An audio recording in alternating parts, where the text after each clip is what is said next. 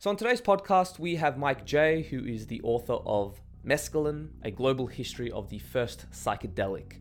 And we went deep into the scientific and medical history of mescaline, how peyote was discovered, the religious use behind it, peyote versus San Pedro, phenethylamines versus tryptamines, and you can check out all the topics in the timestamps, which is in the description box below. And if you are watching this on YouTube, feel free to check the Your Mate Tom podcast on Spotify and iTunes and give us a 5-star review if you're feeling extra generous. And of course, love to give a massive thank you to all our patrons over at Patreon for sponsoring this channel. You guys are the legends and really helping us continue what we do. If you did want to support the podcast and toss a coin over to Your Mate Tommy, then feel free to check out Patreon. We've got some perks over there, like early access, exclusive content, things like this. And yeah, man. Oh, also, this is actually really relevant for this podcast because we got some merch. We got this cool Mexican skull. If you are watching this on YouTube, sorry for our audio listeners, but you got a nice San Pedro cactus there with the peyote growing on the top there. So yeah, another way to support the podcast and get yourself some cool merch. And also want to give a shout out to Jason Stevenson, who does awesome guided meditations, which you can check out in the description box below. Also, if you wanted to join our Discord server, completely free, yep, you guessed it, in the description box below. There's a lot of things in the description box, so don't want to miss out. But yeah, anyways, enjoy the podcast, give us a like, share, and all that good stuff. Share it with your mates, and I'll catch you guys on the next one. Peace. So I wanted to talk about your journey into this. Like, what was your inspiration behind writing this book in the first place? Why mescaline? Mescaline is there's a lot, of stuff being written about psychedelics at the moment, and there's a lot of people talking about psychedelics. And what kind of interests me about mescaline is that if you focus on that and tell its story, you're telling a very different story of psychedelics.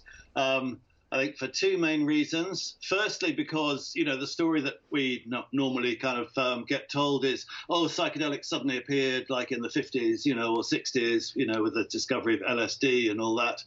And with mescaline, you get a whole different story, because it was synthesized in the lab 100 years ago. And before that, back in the 19th century, the first Western scientific investigators were taking peyote. So you get kind of, the idea that this has actually been much more sort of, rooted in Western culture for a long time and across all kinds of different areas, sort of science and medicine, but also art and spirituality. So there's loads of great stories there, which are mostly untold. And the second reason is that even way older than all this kind of older Western history, of course, you've got the indigenous traditions and the use of the mescaline cacti. And it's kind of really interesting, I thought, to tell that story alongside, the Western engagement with psychedelics, because it makes the point that, hey, there's lots of different ways of understanding psychedelics. There's lots of different ways they can fit into your culture. We're one, but there are others. And so they're kind of interesting in some ways to compare the Western and indigenous stories. In other respects, they don't really compare, but you just kind of tell the stories in parallel, and you get this, I hope, mind-expanding sense, that what we think about psychedelics is just one kind of prism, and in this thing that you can kind of rotate and turn and see it in all kinds of different ways. Yeah, I found it interesting that mescaline is one of the least talked about psychedelics. And, I had my first San Pedro experience about 5 years ago, and I found it to be one of the most profound ones. And I was like so shocked to think like, hey, how come this one's not getting talked about? And why is ayahuasca getting all the attention, And then even just going back on history, like you said, like it goes back before the synthesis of psilocybin and LSD. But it just seems to be in the shadows, so to speak. Obviously, like with your book now, it's coming to the light. But yeah, I just found it interesting that it isn't as talked about or popular compared to the other ones. So yeah, can you tell us a little bit about the history about that? Like, how did mescaline even get discovered? So when I started taking psychedelics, which was in the 80s. You know, there was acid and there was mushrooms, and that was kind of it. And of course, you heard about mescaline, and of course, I avidly read Doors of Perception. But it was a kind of a legendary substance, and every now and again, you'd meet somebody, and they go, "Oh, I know this really righteous underground chemist who made a little batch of mescaline for sort of connoisseurs," you know. But it was never really present there. And, you know, that's the way I think it has been through most of kind of, you know, post-60s psychedelic culture. It's been kind of legendary or sort of mythical for most people. And the first encounters I really had with it were I've got a friend who's an anthropologist who lives out in Peru, and I spent time out in the Andes and encountered the San Pedro, the Huachuma out there. And yeah, it was kind of after several years of that I started to, you know, look around at indigenous traditions and, you know, read about the whole Native American church and the Native American engagement with peyote. And, you know, that was how the story started to build for me. And with the whole religious tradition of peyote, I'm assuming that it was peyote that was the first cactus that was discovered that had mescaline? Yeah, I mean, there are some kind of accounts by mostly Jesuit missionaries in South America who say, you know, there's this cactus and, you know, the Indians eat it and they have visions. And, of course, these visions are produced by the devil and they use it for healing. You know, so you kind of know, you know, we know that the use of Huachuma in the Andes goes, you know, back to the earliest Western records, and you know, in other ways we know, you know, from art and archaeology, we know it goes way, way back, thousands of years. But in terms of the Western encounter with what we now know to be mescaline, it was the peyote, and the first people who really encountered it were, you know, it's like at the end of the 19th century, there were explorers in Mexico started to kind of run into the Huichol people up in the Sierra Madre. But really kind of the main sort of focus of the sort of transition between the two cultures, between indigenous and white cultures, was the American Southwest and the Native Indian reservations down in Oklahoma. And that's where you get the first Western ethnographers and doctors, you know, discovering that you know, the Native American tribes use peyote in their ceremonies, and eventually the first you know, ethnographers and anthropologists who try it themselves and write about it, and then bring it back, you know, to the East Coast of America, you know, to the sort of white scientific world. And that's when, like, it all kicks off and you start to get the first Western scientific experiments and people writing about their peyote trips. And then pretty much almost immediately, like within 3 or 4 years of that, the chemists get on it and they isolate the active ingredient, the one that's causing what they describe as the hallucinations, and they name that mescaline. So mescaline is extracted from the peyote way back, like 1897. Wow! So that's a much longer psychedelic history than we normally get told about. And what kind of experiences were they reporting back to the West? I mean, in many ways, a much wider and much more engaged experience than you get from Western science today, because that was the time when, you know, if you were interested in drugs, particularly drugs that affected the mind, it was kind of obvious that you would take them yourself and write about your experience. You know, these days it's like you're not going to get a sort of research grant to do that. You know, it's maybe we should. Yeah, I mean, it's now all about, you know, you've got to sort of, you know... You've got to stay objective, right? Yeah, you've got to stay objective. You've got to study brain scans. That's as close to the experience as you're allowed to get. So it's great going back into the first scientific encounters, because in many ways they're much more kind of radical and much more engaged and much more varied. So you get, you know, it's so, you know, in the, you know, before the 20th century even starts, you know, peyote and mescaline have been examined from almost every point of view. You know, there are kind of neurologists and psychologists taking it and trying to describe the experience and trying to figure out what's going on in the brain when this is happening. But there's also, you know, people who are much more interested in spiritual experience, you know, trying to figure out, you know, what's going on and what the meaning of these visions is. And there's also, you know, people who are, you know, really kind of, you know, sort of philosophers and art critics who kind of are writing about the experience on this sort of aesthetic level, describing what they're seeing and how beautiful it is and how they're getting lost in it, you know, sort of really kind of great experiential descriptions. And this is a time when, you know, doctors particularly are taught to describe symptoms really, really well. It's really important. And I mean, these days, of course, it's just like a tick box diagnosis, tick, tick, tick. You never have to describe anything. Yeah. In those days, if you were a good doctor, you had to kind of, you know, be able to really describe, you know, what symptoms a patient was presenting. And so when they get, you know, turned loose on psychedelics, their descriptions are amazingly good. And a lot of them are, you know, not just doctors and chemists, but they're also, you know, writers and poets. So, you know, it's a great, great psychedelic literature, those first encounters. Wow.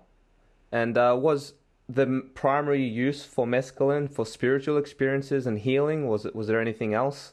Like, were there any people, because I know that you said the missionaries called it that it was like from the devil or whatever. Were there any sort of black magic practices when it came to mescaline or using cacti? Yeah, I mean, that was part of the encounter with peyote that happened. Like the first Western encounter was really when the Spanish arrived to conquer the Mexica, the Aztecs in Mexico. Yeah. And yeah, they described it in terms of sort of black magic and sorcery, and it was suppressed there by the Inquisition. In 1620, so that was like actually the first Western kind of prohibition of a psychoactive drug. And after that, you know, yeah, there was a lot of kind of concern that it was being used, you know, by not so much by the Indian population, but by mestizos and Spanish as kind of part of witchcraft and things. But once the scientific research kicks in the 19th century, you get, you know, you get, first of all, sort of ideas of, you know, some of the first ethnographers talking about how it's used in Native American ceremonial practices. So that gets quite well understood. And from pretty early on, you can find some people starting to use it in ritual and ceremonial practices. I mean, probably the one best remembered today is Aleister Crowley, you know, in the sort of 1910s and 1920s. Crowley used what he called anhelonium, you know, which was peyote extract, basically, in a lot of his ceremonies. And some other ones that are much less known that I was really surprised to discover, like around the same time, the president of the Mormon Church, you know, one of the branches of the Mormon Church, was advocating for using peyote in Mormon worship. So, you know, because there was a sort of strong feeling around that time, you know, sort of that the world was becoming kind of very dull and mechanical and industrial, and it was being disenchanted, as we now say, you know, and a lot of people were interested in something that could, you know, kind of bring this sort of dead modern world back to life and, you know, bring back all those kind of spiritual and ecstatic experiences that were being lost, you know. So that was also, you know, that was propelling, you know, people like Crowley and ritual magicians, but it was also, you know, more mainstream kind of religious groups were looking at this. And, yeah, Frederick Smith, who was the president of this Mormon group, was the grandson of Joseph Smith, the founder of the Mormons. Oh, wow. You know, he believed that, it was very important that, ceremonies should be really spiritually uplifting. This wasn't just about shuffling into church and listening to some words. People should come out having had like a real religious experience. And of course, being based in Utah, as they were in the Southwest, they were kind of engaged with Native American tribes, mostly trying to convert them. But Frederick Smith spent time in the teepee. He did some sort of, Native American trips. He was very, instrumental in defending their rights, to American government who were trying to shut things down. So he was a great advocate for the Native American church. And it was kind of, he was like, this is what we need in our day and age. This is just what we're missing. So that sense was there from the beginning too. Wow. So he's basically claiming, hey, why read, the word of God when you can experience the word of God, kind of thing. Yeah, it seems like, psychedelics in general, what I've noticed anyway, is that the experiences vary from all extreme ends of polarity. One person can use it for black magic, and, like the Aztecs, for example, they were using mushrooms and they sacrificed and cut the heads off who knows how many humans, and then other people are using it to sing to Jesus. So it's like so varied, and I think that's why it's accurate to call these substances tools, right? Because you can use them for either side. But that's just my take on it anyway.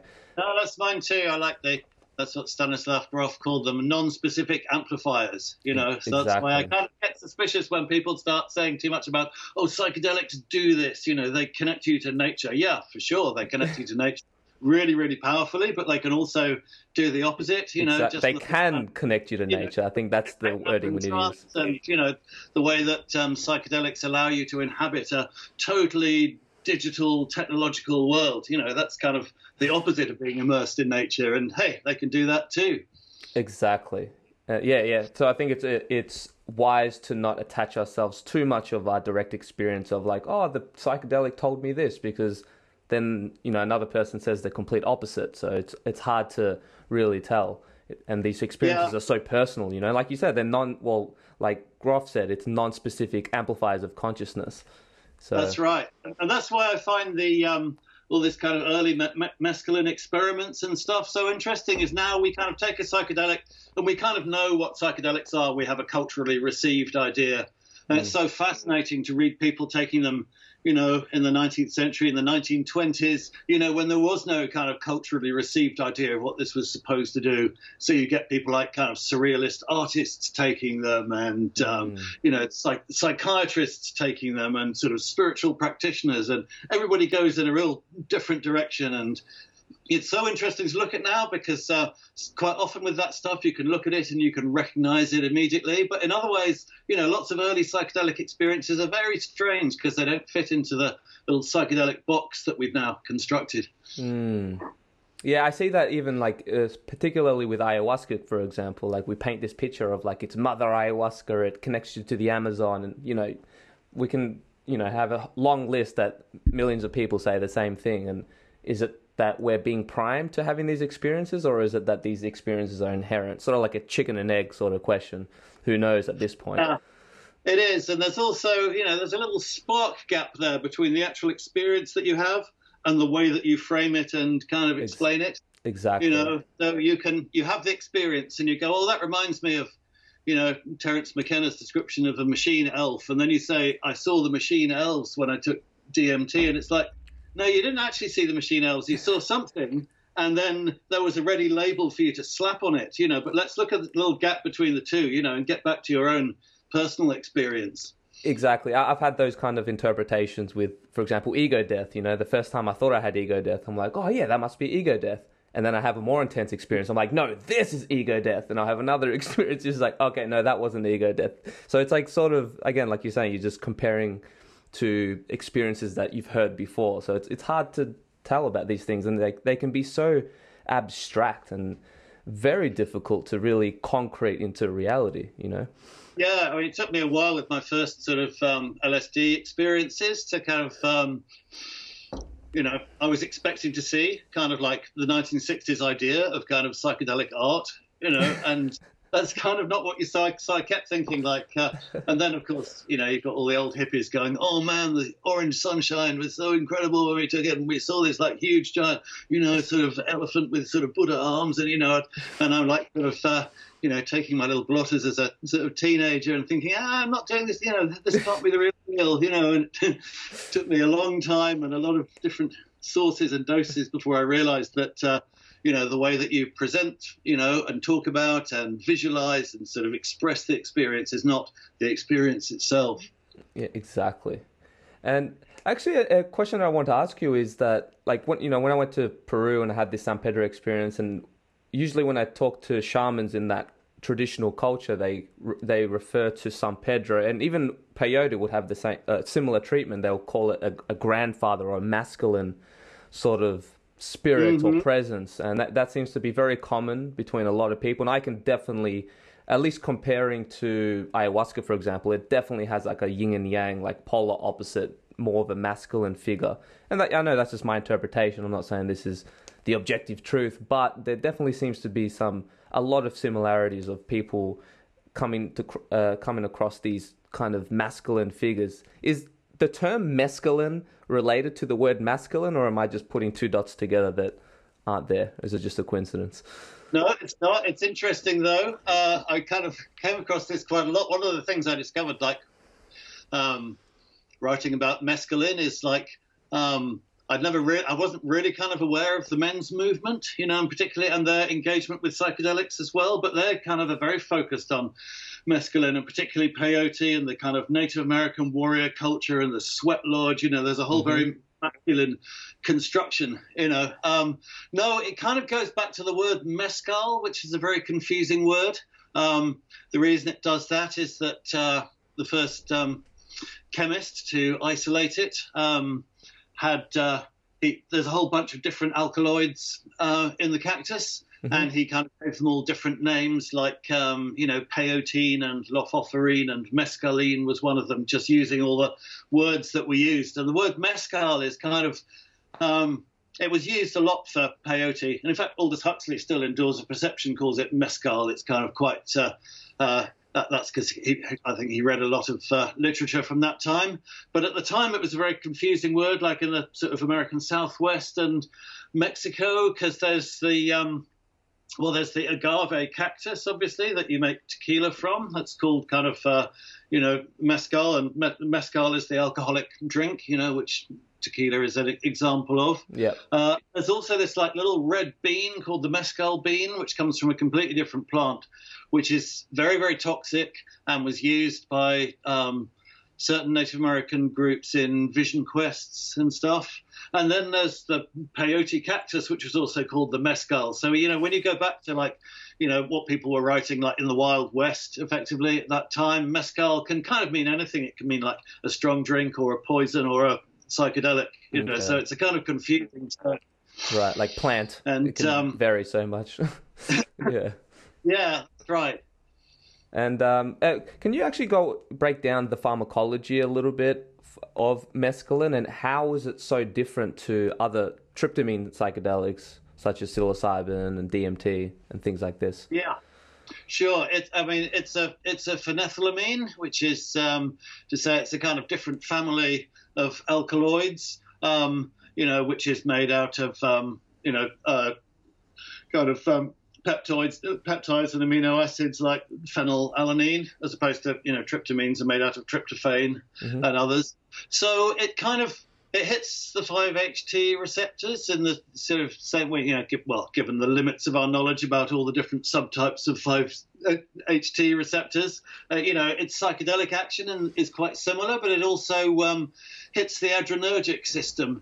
So it's got more of a physical body load than the tryptamines.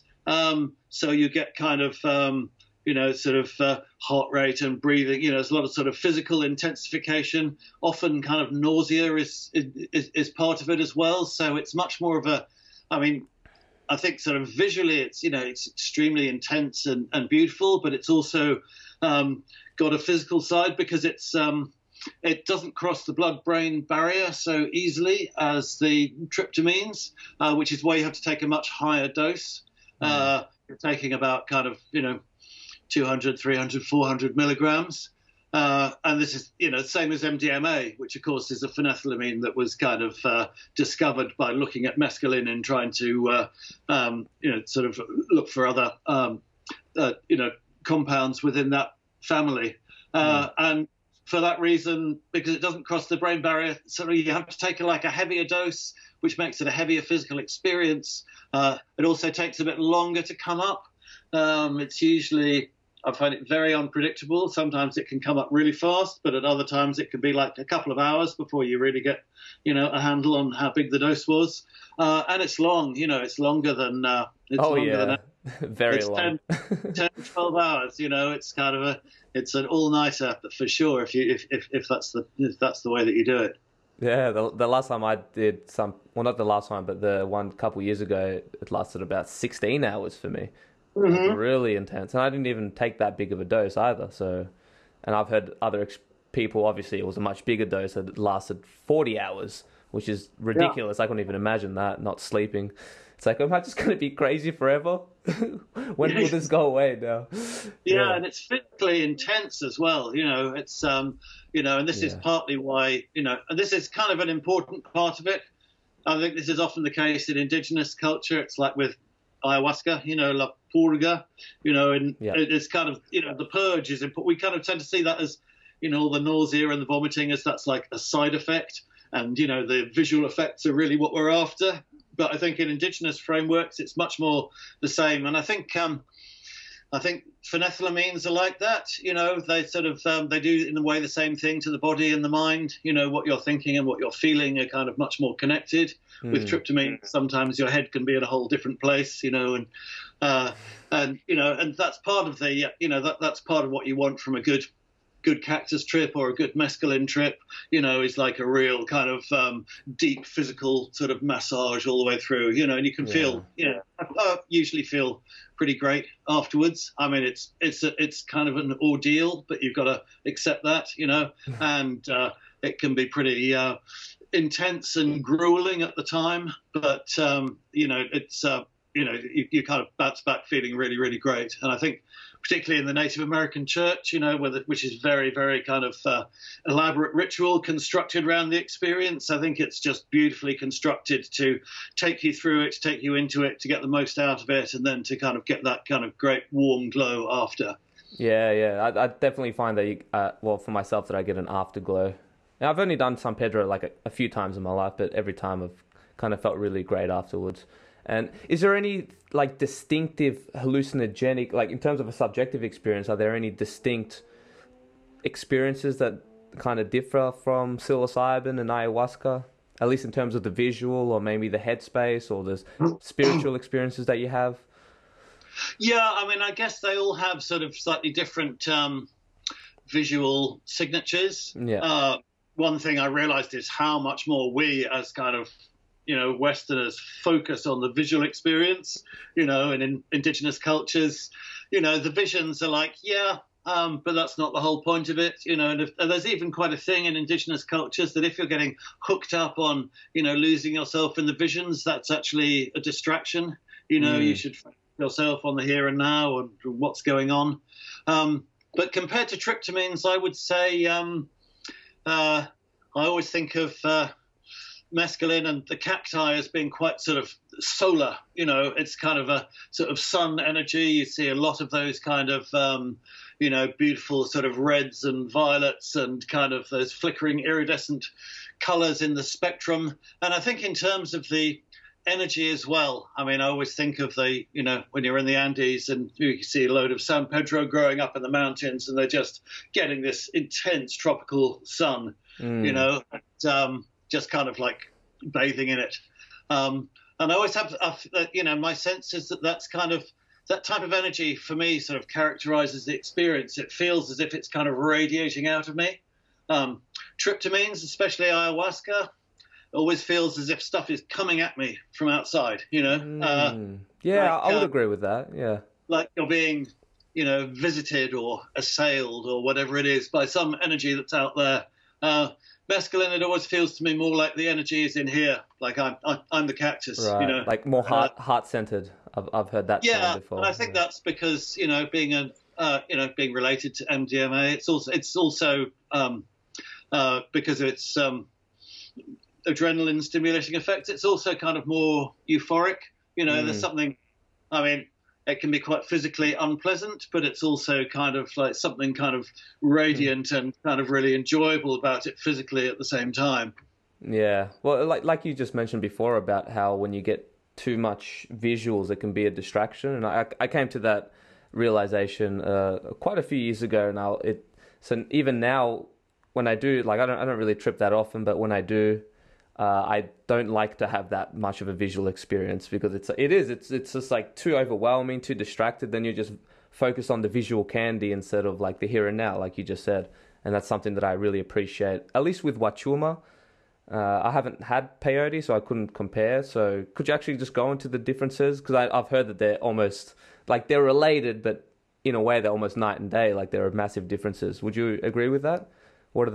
How do they differ, peyote and Not really. I mean they both have lots of a couple of dozen different alkaloids in there, of which mescaline is the main one. But so the entourage effect of the different ones is probably slightly different. But I think the real difference is with mescaline particularly is how you're taking it. If you're taking it on your own, it's very different from taking it, in ceremony, or kind of in a group, or, that's very different from like taking it in a scientific context or a sort of experimental context.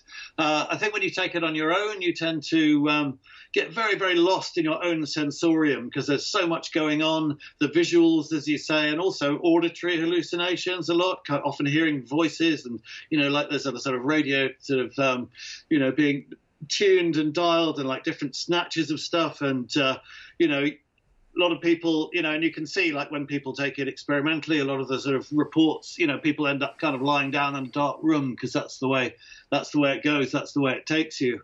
Whereas if you take it in a ceremony or with a group of people where you're all focused on something, that takes you out of your immediate surroundings and into a whole different thing. So I think that's much more, that determines the experience much more than the difference between San Pedro and peyote. And the other thing I would say on that is, unless you have an ethical source of peyote, like growing your own, for example, I would recommend working with Wachuma or San Pedro because that grows kind of all over South America. It grows incredibly fast. It's really easy to cultivate. It's legal or semi-legal in most jurisdictions. Peyote, by contrast, grows in a very small area. It's under really intense conservation pressures. Demand is really outstripping supply. So I think, San Pedro is the righteous way to go. And I think that, the pharmacological differences between the two in that context are pretty marginal, pretty slight. Yeah.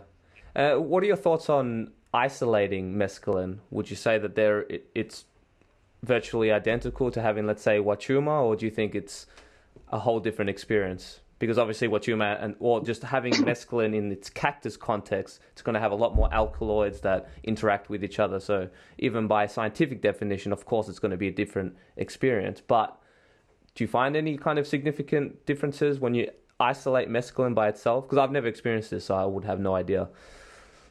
Yeah, I had not experienced it, but of course, when I started writing the book, it was important just for the reasons that you've just outlined to know this, because I'd always had this thing taking cactus that there's always this kind of level of nausea, which is to do with you're getting a lot of sort of, slimy sort of cactus brew down you, and I always had this idea that if you kind of took pure mescaline sulfate or hydrochloride, that you wouldn't have any of that. You'd just have this kind of much more LSD-like kind of, clean visual experience. But then when I took some mescaline hydrochloride, as soon as it came on, it was like, oh, okay, all that stuff is part of the mescaline.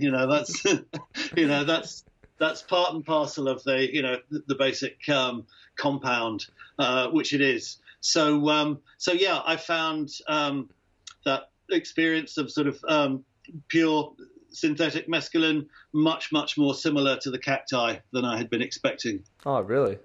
And And so you don't think that there is a certain price or anything for like a synthetic compound, or same thing pretty much, all good? It's no, I think I mean, again, it's, the cactus is a different experience because you're quite likely taking it in in the part of the world that the cactus comes from. I mean, definitely kind of taking San Pedro in the Andes or in South America, or peyote in Mexico or the American Southwest is a whole, it brings a whole lot more with it. But I think if you're kind of growing your own San Pedro, I guess the way to test it, if anybody could do, there are kind of other species of peyote that don't have any mescaline in. Okay. So you could, they have like a tiny trace amount among all the other alkaloids. I guess you could get one of those and inject it with some lab mescaline and do kind of see whether people could tell the difference between that and actually, a sort of peyote with a good mescaline content. I would guess that you probably wouldn't be able to tell the difference. Okay, yeah, it'd be interesting to know. Mm-hmm. With mescaline, because it's you call it the first psychedelic, and well, I'm sure there's a couple of reasons for that. Number one, it was the first prohibited psychotropic plant, and also it was the first discovered in the West. And is it true that it was mescaline that led into even the term psychedelic?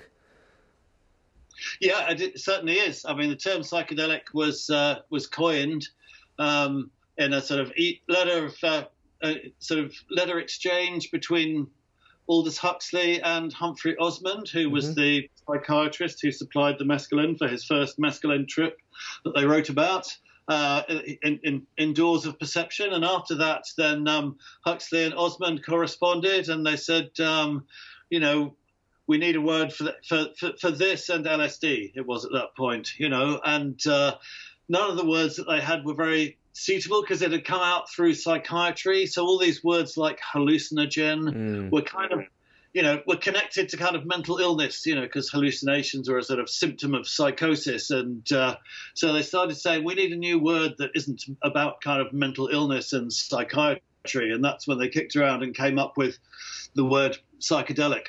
Wow. And, in 1956 or whatever, so I guess, that's the sense in which, mescaline was the first psychedelic because, when the term was coined, it referred to two substances. One was LSD, which had recently been discovered in the laboratory, and the other was mescaline, which had like this, very, very long history going all the way back. And I think it's kind of quite hard to apply the term psychedelic kind of going back into cultures before, and particularly into indigenous cultures. I mean, we call ayahuasca a psychedelic, but we don't call tobacco a psychedelic, because in our world it's not a psychedelic. But, that distinction in indigenous culture is not really there, So if we try to say, what do we mean by psychedelic? Well, we mean something that expands your consciousness, or something that puts you in contact with the spirits, or whatever we would choose to describe it. That would equally apply to tobacco or indeed to alcohol. So then you get into this thing where you're kind of going back into indigenous cultures and going, well, this is a psychedelic and that isn't, but that's just our distinction. It's kind of, I don't think you can apply that. So I think the word psychedelic, it's not a word that indigenous cultures use because it's not a framework that they recognize. So I think when we're talking about psychedelics and using those terms, we're talking about our own frame of reference there. Exactly. Well, because we're very mind oriented. Even the term psychedelic is mind manifest, right? So yeah, and our idea of the mind is a very modern thing. It's in indigenous cultures, it's kind of crude to go, oh, well, I'm having this mental experience because I took this cactus because this cactus has mescaline in. Right. It's just a chemical experience, just my brain like playing tricks on me.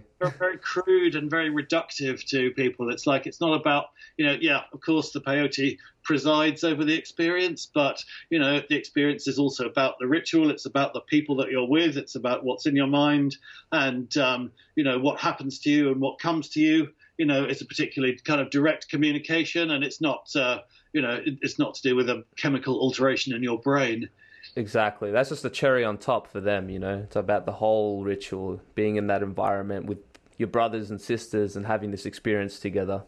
And you just so happen to have this sacrament on top. Whereas in the West, we kind of tend to just overly focus on just the psychedelic, right? And then we remove the ritual and the traditions and all that kind of stuff. I'm not saying it's right or it's wrong, but it's just it definitely seems to be a common thing that we do. Yeah, and I think when in terms of the healing as well, the healing in indigenous traditions, that's very important. You're doing this, it's not just something that's happening to you, it's a group experience that everyone's having. These are the people you're going to be spending the rest of your life living with, and, it's, so your journey is everybody's journey. So, and the ritual is about kind of creating a framework where you can start to think about what's going on in your life and start to change it and kind of start to feel, what those deep changes would mean and what they'd be like, and all that gets lost when we turn it into the sort of Western idea of psychotherapy, because that always happens between a doctor and a patient, and the doctor is the medical professional. And if you're the patient, you just kind of lie there and you get given the medicine, and, it's all like headphones and kind of eye masks, and, it's not, it's not about, so it's, all those other kind of sources of healing that are to do with the ritual and all it being a group experience all get excluded just because that's the way that we do medicine. Yeah. Or even just being out with the elements and, in some Wachuma ceremonies, you can go out for a hike, like climb a mountain and go out and be out in nature, I think that's a very important part of it. For me, that was one of the most profound experiences that I have, was actually just being out in nature and truly connecting instead of being just inside my mind with blindfolds on. Not saying it's necessarily bad or wrong, but I think we overly focus on that aspect of the experience, the mental aspect, I think that's right. We kind of define the problem as being a kind of, brain chemistry dysfunction. And, that's kind of, in a way, I think that's not what, the psychedelics are showing. I think in many ways it's, certainly I've seen many more people have profound therapeutic experiences in a muddy field at night in a festival other than on a therapist's couch. Yeah, exactly. What impact has mescaline had on culture? Specifically pop culture. And it's this funny thing that by the time that psychedelic culture got going in the 60s, mescaline had already almost disappeared. It was once you had mescaline and LSD to compare, and scientists were kind of doing trials and experiments with both of them. Then, what was really obvious to them was that LSD worked at a much, much, much smaller dose. So the kind of science very much gravitated towards LSD, partly because it was, more economical, and one little vial of LSD would kind of do you, hundreds and hundreds of doses. And but also because it felt like there was, that was the one you were going to go after if you're trying to figure out what these things were doing in the brain. You don't go for like the one that you have to take a big dose that kind of floods the brain. You go for the one where a tiny dose works because that's got to be doing something very specific at some very specific receptor. So by the early 60s, when people like, Tim Leary started experimenting, mescaline had almost disappeared. You could kind of just about still find it. If you had a PhD or a letterhead, you could order it from chemical suppliers. But by the time you got going with like the underground chemists and Owsley and the Grateful Dead in the mid 60s, they were just making LSD. Nobody bothered to make mescaline, for the same reason as the scientists. When a gram of mescaline is 3 doses, a gram of LSD is like, thousands and thousands of doses. So, the legal penalty is the same. So who would ever make the mescaline, right? So our kind of psychedelic culture was really fueled by LSD, but everybody remembered mescaline, of course, because of Doors of Perception, and people were aware of peyote and its use. So back in the 50s, when you could still order peyote buttons mail order, people like William Burroughs and Allen Ginsberg and the Beats were experimenting with that a bit. So there was a little peyote scene among the Beats. But by the time psychedelic culture really got going in the late 60s, mescaline was pretty much forgotten. It was, people remembered it, and there's lots of stuff being sold as mescaline. But I went through all the Drug Enforcement Agency in the States, did a whole huge kind of monthly digest of all the different drugs that were being kind of found in arrests, and I never found any actual mescaline kind of being sold on the streets. I think it had more or less disappeared by then, and so I think and that was what set the stage, I think, for its great, most famous appearance in kind of psychedelic culture, which is Hunter S. Thompson in Fear and Loathing in Las Vegas, where kind of, halfway through the story, they're already on kind of, coke and ether and acid. He's got to kind of find something of kind of like, ramping it up to like this huge psychedelic peak. And he goes, and then we got out the file of mescaline. And I think the reason he uses mescaline at that point in the story is partly he did have a mescaline experience a couple of years earlier, which he wrote up, and you can see that parts of that write-up make it into Fear and Loathing. But I think he also wanted something that everybody knew, that everybody recognized, that nobody had taken. So like mescaline in 1970, when he was writing, was the perfect, like everybody knew that this was like a major psychedelic, but also they hadn't tried it, so you could kind of say whatever about it. And, I think that was what kind of rooted it in psychedelic culture. And of course, the peyote, what really rooted that was Carlos Castaneda writing at exactly the same time, as Hunter S. Thompson, or at least his book was published at the same time. And that was kind of, and that kind of gave people the idea, all these ideas that, you kind of take the cactus and you see this kind of spirit called mescalito, and this is kind of the way of kind of getting you into the world of the Nagual, of the shaman. So it's kind of, in a way, like the sort of two faces of mescaline, the sort of sacred and profane. It carried into psychedelic culture, this idea that mostly comes from Castaneda, that, this is kind of this kind of takes you into the world of the shaman. And then this kind of much more profane idea from Hunter S. Thompson that, this is part of a whole smorgasbord of drugs that you can kind of go crazy with. Yeah, that's crazy. I've actually seen that movie. Obviously know very much about it, and I've seen like some scenes here and there. Would you recommend it? Is it actually good? I loved the book.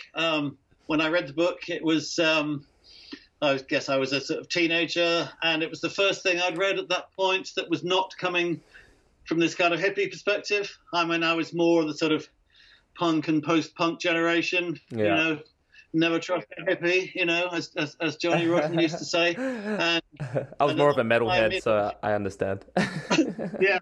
So, at that time, if you were trying to get hold of psychedelics, and they're all, at festivals and things, they're always these old hippies, and they always wanted to tell you the right way to take it and how it was supposed to be a really spiritual experience. Yeah. And I was like, okay, that's fine, that's your way. Shut up, hippie. I'm gonna get fucked up. I'm listening to Kraftwerk and Funkadelic, and that's kind of what's doing it for me. So Fear and Loathing in Las Vegas was really the first thing about psychedelics I'd read that was like, but it's the 70s now. All that hippie shit is over. We're going somewhere much crazier and much darker and much more chaotic, and we don't kind of believe these people who are going, if you just do it our way, we'll save the world. So the book was, I've still got my very, very well thumbed old paperback copy. That was like a real touchstone for me. The movie, I saw it, but I don't remember it that well, I guess because I remember the book so well. Yeah, and fair enough. It's kind of, like a lot of his his films, it's kind of, Gilliam's films, it's kind of very, very scattershot and very imaginative, but also kind of quite disorganized. And yeah, not too much stuck with me. I guess I should watch it again. But actually, when I was writing the Mescaline, I read the book again, and that was like a great experience. I'd really recommend that. Yeah, well, I'll have to check it out, I guess, eventually. I feel like it's kind of like a must in the psychedelic pop culture. It's very short. It's very funny. Yeah. Is there anyone that you wouldn't recommend to take psychedelics? I mean, obviously with psychedelics there are the obvious ones, like if you've got schizophrenia or these sort of certain mental disorders, but is there any like particular dangers that you would say that can happen on mescaline? Like things like peyote and San Pedro? Yeah, I mean, they're, I think it's not so much about, sort of types of people as about where you are in your life. I think it's a strange thing that we often encounter psychedelics first at the time when we're least prepared for them. Like, in your teens, you usually, it's better now because you can go and check them out on Erowid and, there's lots more sort of internet, information. But, you often encounter a point where you're very poorly informed. You haven't sorted out like the myths from the facts, and you don't really understand what to do. And, you don't have a lot of money, and you don't have like a nice safe place to go and hang out. And maybe, a lot of your friends are like not very deep friendships. And, I found it kind of easier as you get older. And, when you get older, it's like they're not quite so existentially shattering because you've kind of got a better idea of who you are, but also you can kind of take them in better, more controlled surroundings and stuff. So I think I think you just I mean, people have to find their own way, and I kind of don't go down the giving advice road, but it's just the obvious. Very wise. It's like inform yourself. Yeah. And only do it with people. Only do it when you actually want to. Don't be pressured into it, and only do it with people that you like and trust and love. Yeah. That's the basic advice. That's a big one. Being with people that you would trust with your life. Because as soon as if you're with someone that you kind of a bit paranoid about, that can get amplified to 1 billion under a psychedelic experience. Also, weird shit can happen. I mean, when you start taking off on mescaline on the cacti or whatever, you can quite easily have some sort of quite unnerving physical effects. It can feel like you're coming down with a really heavy flu or something. You can easily, as my friend says, flip over on takeoff, and, just at that point when you start coming up, it's very important if you're with people who like are really rock solid with you, and you'll step in to look after them, and you're all looking after each other. That can be like a really great, powerful bonding experience. But if you're with people who are like kind of start itching away when that happens, then it can all go very bad. Yeah, it's all about the people that set and setting really goes down to. Yeah, and also knowledge and information. Just to know that if you're getting some weird physical effect, just to know, okay, that's par for the course. That'll go. What about physically? Is there any people who can have an allergic reaction or anything that's written in literature, or so far it seems to be physically safe? Not so much. I mean, it's there are no kind of really reliable effects, sort of accounts of negative effects persisting past the sort of 12 hours of the dose or whatever. Okay. But it can take people very differently, a lot of people different ways. People can be very sick all the way through the experience. Okay. I mean, back in 1890s, William James, the great American philosopher who kind of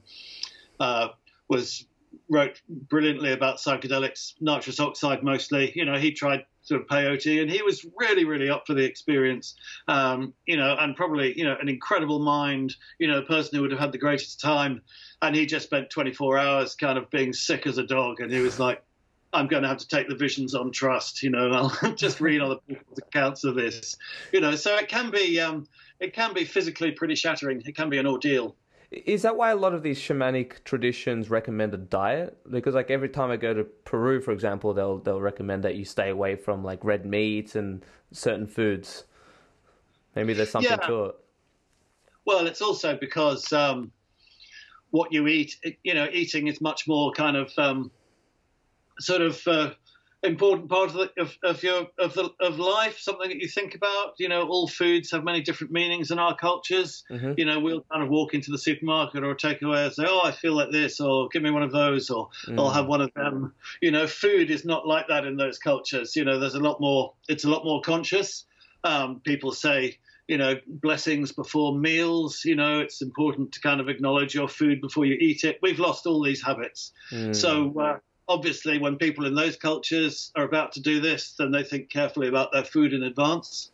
I think it's pretty good. I mean, I think with ayahuasca, which is an emetic, you can expect to kind of vomit, and that's part of the experience. And for some people, that's a very good part of the experience.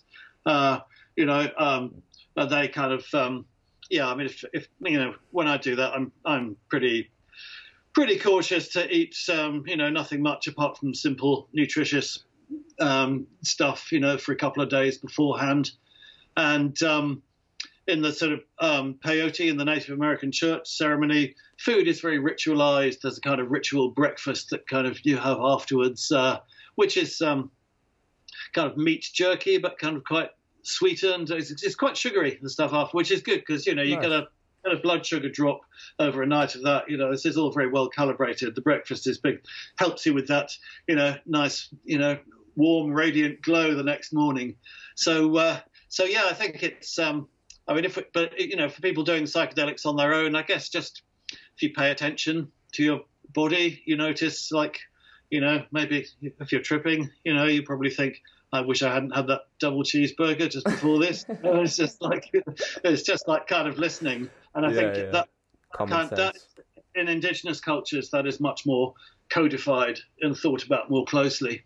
Yeah, they definitely seem way more connected with their food, and they're doing it locally, whereas we buy quinoa in Australia, but that's shipped all the way from Peru, and we think that's natural, And even just that whole ritual of being grateful and blessing your food before you eat, like that probably would seem weird to most people, but I don't know. I find it quite funny and ironic how we have to get taught these things. But yeah, exactly, and that's why also find whenever I'm in that situation, I just watch and observe very closely. Listen and learn. Yeah.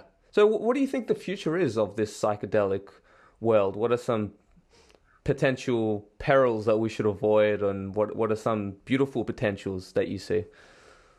I think there's a rush at the moment to kind of corporatize it and commodify it, which is partly associated with sort of the medical and pharmaceutical industries, because that's the kind of channel through which these psychedelics are being made legally available, and also. Because we've kind of hit the buffers in a way with sort of most of the psychopharmaceuticals that we have, antidepressants and stuff. We're now aware of their limitations, and there's a big cultural conversation that's pivoting towards psychedelics and talking them up, and huge sort of corporate IPOs and people raising millions of dollars to kind of corner the psilocybin, and all that. That just strikes me as kind of bad karma,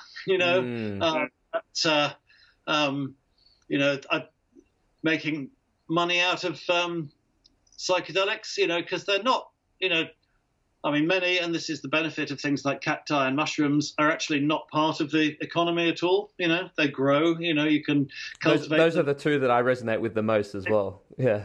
Yeah. So. But even, things like LSD is not expensive, and none of these psychedelics are patentable anymore.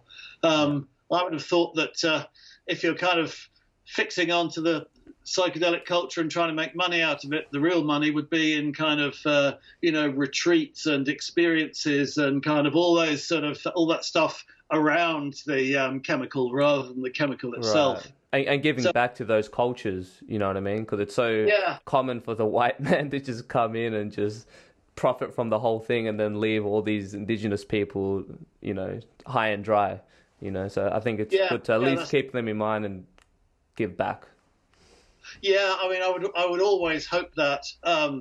Personally, I find indigenous cultures and the way that they use these things so interesting. But a whole lot of people don't. A lot of people seem to be happy with a very, very simple sketch of, saying, oh, this is a sacred medicine, and then they kind of go off and do their own thing with it, Yeah. So whatever, and we do our own thing. I mean, Australia's great contribution to psychedelic culture, I guess, is Changa. That never existed before, a sort of smokable DMT, Yeah, Julian Palmer, actually, he was my first podcast guest, who was the founder of Changa. It's an interesting story. Yeah. Smokable ayahuasca, I guess, is a crude way of calling it. It is, and using a lot of, acacias and a lot of stuff that was never used in that way before. So I think it's cool for us as Western culture to originate our own psychedelic styles and even our own, psychedelic preparations like that. So I think that's so I think psychedelics are kind of swimming into this kind of mainstream of our culture. That's kind of, I mean, it's very obvious for me. The length of time I've been engaged with this, I sort of first started writing about drugs and psychedelics in the 90s, and at that time it was incredibly hard to get anybody to see drugs as anything other than a problem, and it was kind of always crime and mental illness, and now psychedelics, you say that and everybody thinks, oh, wellness, well-being, meditation, it's become part of a whole different cultural conversation, which is in a way is normalizing it, is mainstreaming it, which I think is very positive. I think a culture that has kind of a sense that these kind of states of consciousness and awareness and these experiences, are something valuable, something worth nurturing. I think that's,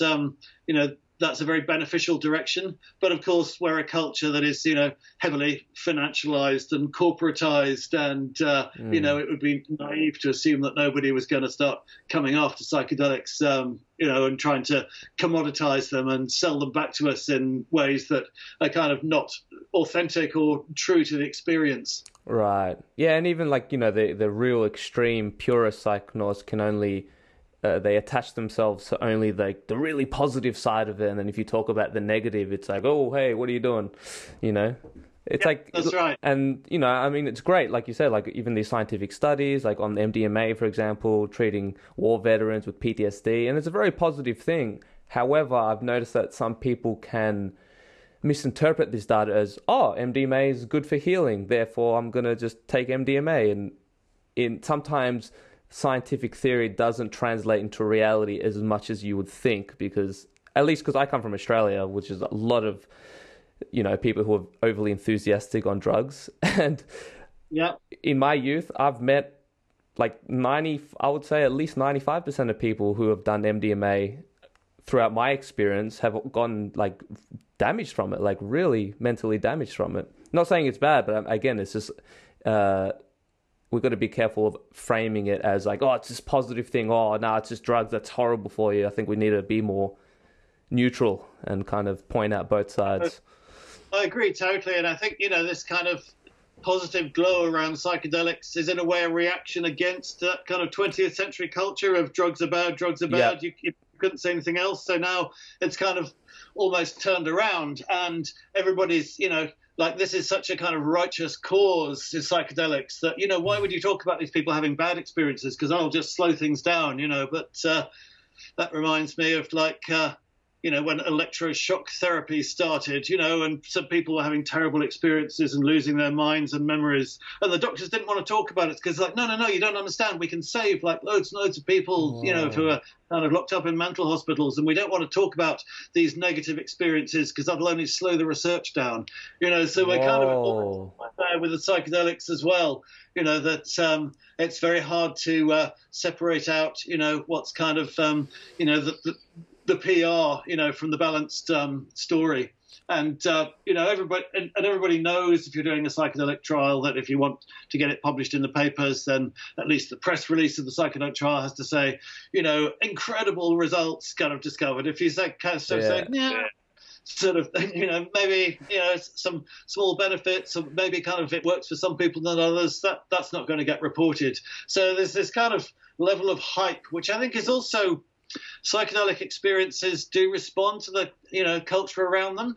So I think at the moment, a lot of people are getting into psychedelics in this, believing the hype. And for a lot of people, it is a much more positive environment to be encountering them than it was a couple of decades ago, where you were like a deviant and a criminal, But at the same time, if you everyone says psychedelics are great and you take them and you have a time, that's, troubling or difficult to deal with or kind of really unpleasant, it's like, where do you go with that? Who can you talk to? Yeah. It seems like the pendulum has swung the other way, and it's actually a huge part of why I even started my channel was that I know I'm not in the 90s, but 5-6 years ago, but the stigma was much higher. I remember no one was speaking about, like, ayahuasca, for example. I didn't know one person in my life who had even experienced it at all. So I was like kind of the first person in my friends and family group. I didn't know anyone.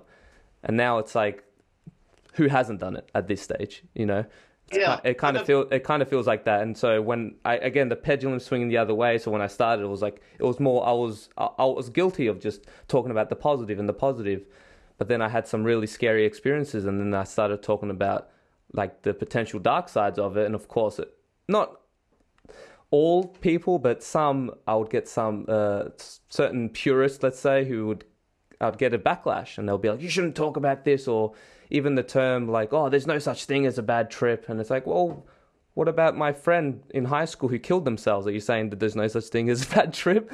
Like, yeah. I don't know. Like, I think if you're going to say there's no such thing as a bad trip, you got to look at the other side too and say there's no such thing as a good trip, right? It is what it is. Yeah. Or you can only say like, there's no such thing as a bad trip. And, in a very, you can frame it as a challenging trip. Yeah, I would agree with that. And for most people, it is challenging, and you can integrate it and grow from the experience. But there are certain people who don't grow from it, and they just get like a really crazy, horrific experience, But I don't know. People who have a great time on ayahuasca, I think, lots of people, who kind of go off to the Amazon and have that ayahuasca experience, and they come back and say, that's totally changed me. I'm a completely different person. I really understand myself now. The longer that goes on, how many of those people, if you know them a year later, do they not seem like a very different person from they were before they went? Yeah. I mean, I think people get this feeling that it's incredibly transformative, because it is in the moment, but the longer that it goes along, the more you kind of meet people who have done their ayahuasca thing and thought they totally transformed their lives, and now, in fact, they're still the same as they ever were.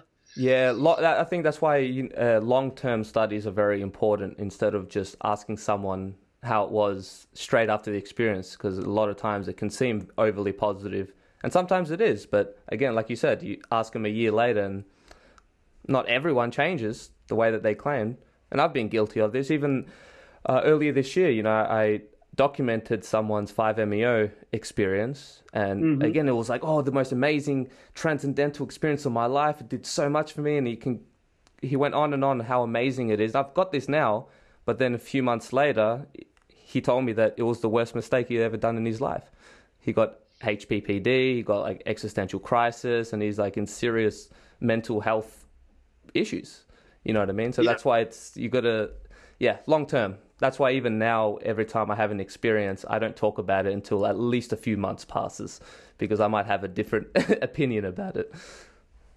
Yeah, no, that's quite right. It's very, that was one thing I learned from Native American culture, is that I noticed when I was writing the book that there are so many kind of accounts of mescaline from a Western perspective by scientists and artists and philosophers and spiritual people. They almost always, it's not the first person, I saw this, I had this experience, this happened to me. And then looking around, saying like, well, where are the indigenous voices? Where are the Native American voices who are kind of talking about their experience in the first person, And they just don't, because, their thing is like, why would you do that? This is something that happened, to you. It's kind of like a really personal experience. Yeah. What would be your motive for sharing it? You know, are you trying to lay your trip on other people? Are you trying to sort of, you know, use your experience to validate yourself or to make yourself kind of like a big spiritual figure? You know, and if you really think about the reasons why you would want to share your experience in this kind of detail, it's like, you know, there may be, you know, your motives that, you know, why not just leave it there? Why not just leave it in your heart? Maybe that's advice that I need to hear, because even I've cut down as further along I go on this journey, the kind of less I speak about it, because and I get it. I get the overly excitement, and you know, in many people's cases, like for me, for example, I was like a drug addict. I was depressed, anxious. I was like rock bottom. So ayahuasca really did, in many ways, save my life. So of course I wanted to share this experience with people, especially because no one was talking, at least in the YouTube space, there wasn't anyone who was talking about it. And that was sort of like the rebel at heart wanted to like, why is no one speaking about this? Sort of thing. Yeah, well, psychedelics are meant to make us think for ourselves, right? They're meant to give us like a really powerful, authentic experience, you know. So it always seems to me a bit of a shame when what comes out is just like sounds like what everybody else is saying. Yeah. But it can be a very powerful glimpse into whatever you want to call it. But it is that it's a glimpse, you know. It's all about the integration at the end of the day, and that's what really grounds the experience, because it's not just about having this amazing psychedelic trip and then boom, all your life problems are fixed. I wish it was that simple, and I kind of sold myself that idea subconsciously, even though I knew it wasn't going to fix all my problems. But I feel like the way I was going about it, I kind of thought it would, you know. You know, having been doing it for a long time now, it definitely enriches, you know, my life anyway. And I think, you know, that's true of all the other people I know who do it, which is usually kind of occasionally. But for sure, when all the when everything lines up and you have a beautiful experience in a beautiful place with people that you love, you know, that's like, you know, that's just like a really kind of deep and beautiful life experience, and there's nothing wrong with that. No, 100%. Some of the most beautiful, amazing experiences I've had in my life were on these psychedelic journeys. But again, it wasn't just because of the psychedelic. It was always because I was with people that I loved. It was the community, the ritual, the adventure, the context of the whole thing, you know. Exactly. I think that's really what it's about. So, yeah, man, I think that's a good time to end it. I think we went down some pretty interesting paths. Is there anything that's going on in your life right now that you wanted to share, or like what are you up to right now? Any plans? I'm kind of I'm sort of in this lockdown world. I guess it hasn't affected me very much as a freelance writer. I always work from home mostly anyway, and so it's kind of welcome to my world. You know, this is sort of what it's normally like. I guess it's been a very, very good chance to spend a lot of time in nature. You know, because the sort of the city and human culture has been, you know, the effects of all this. The sort of viruses and lockdowns has been really negative and, you know, depressing, but actually for nature it's been pretty good. You know, there's no planes overhead. You know, when you've got nice weather and you get out there, you know, you can have a great time. So I guess I've been proceeding as normal. I'm writing quite a lot of stuff, as I was mentioning before we went on, I've just published a piece about sort of the history of magic mushrooms and their relation to kind of folklore, and particularly sort of fairy culture. You know, why fly agarics always pop up in fairy stories, and Alice in Wonderland, and what's going on there. So I'm carrying on writing about this kind of stuff, and trying to keep it feeling good as we head into our northern winter. Yeah, interesting. I'm looking forward to reading it, man. Where can people find you? You can find me. You can find that on my Twitter feed, which is at MikeJNet, and MikeJ.net is my website. So you can go there and you'll find kind of updates and a whole bunch of articles, including quite a few about psychedelics and there's my books and all that kind of stuff. Yeah, I'll leave all the appropriate links in the description box below. And yeah, if there's any other links that if you've forgotten to mention, just let me know and I'll put it in the description box and let you know when this is all up. Awesome. Thanks again for jumping on the podcast, Mike. I really appreciate it. I learnt a lot today. So yeah, definitely got to let it marinate a bit. Yeah, that was a real pleasure to meet you. It's great to do it. Yeah, awesome. All right, I'll talk to you soon. Have a good one. Yeah, fantastic. All right.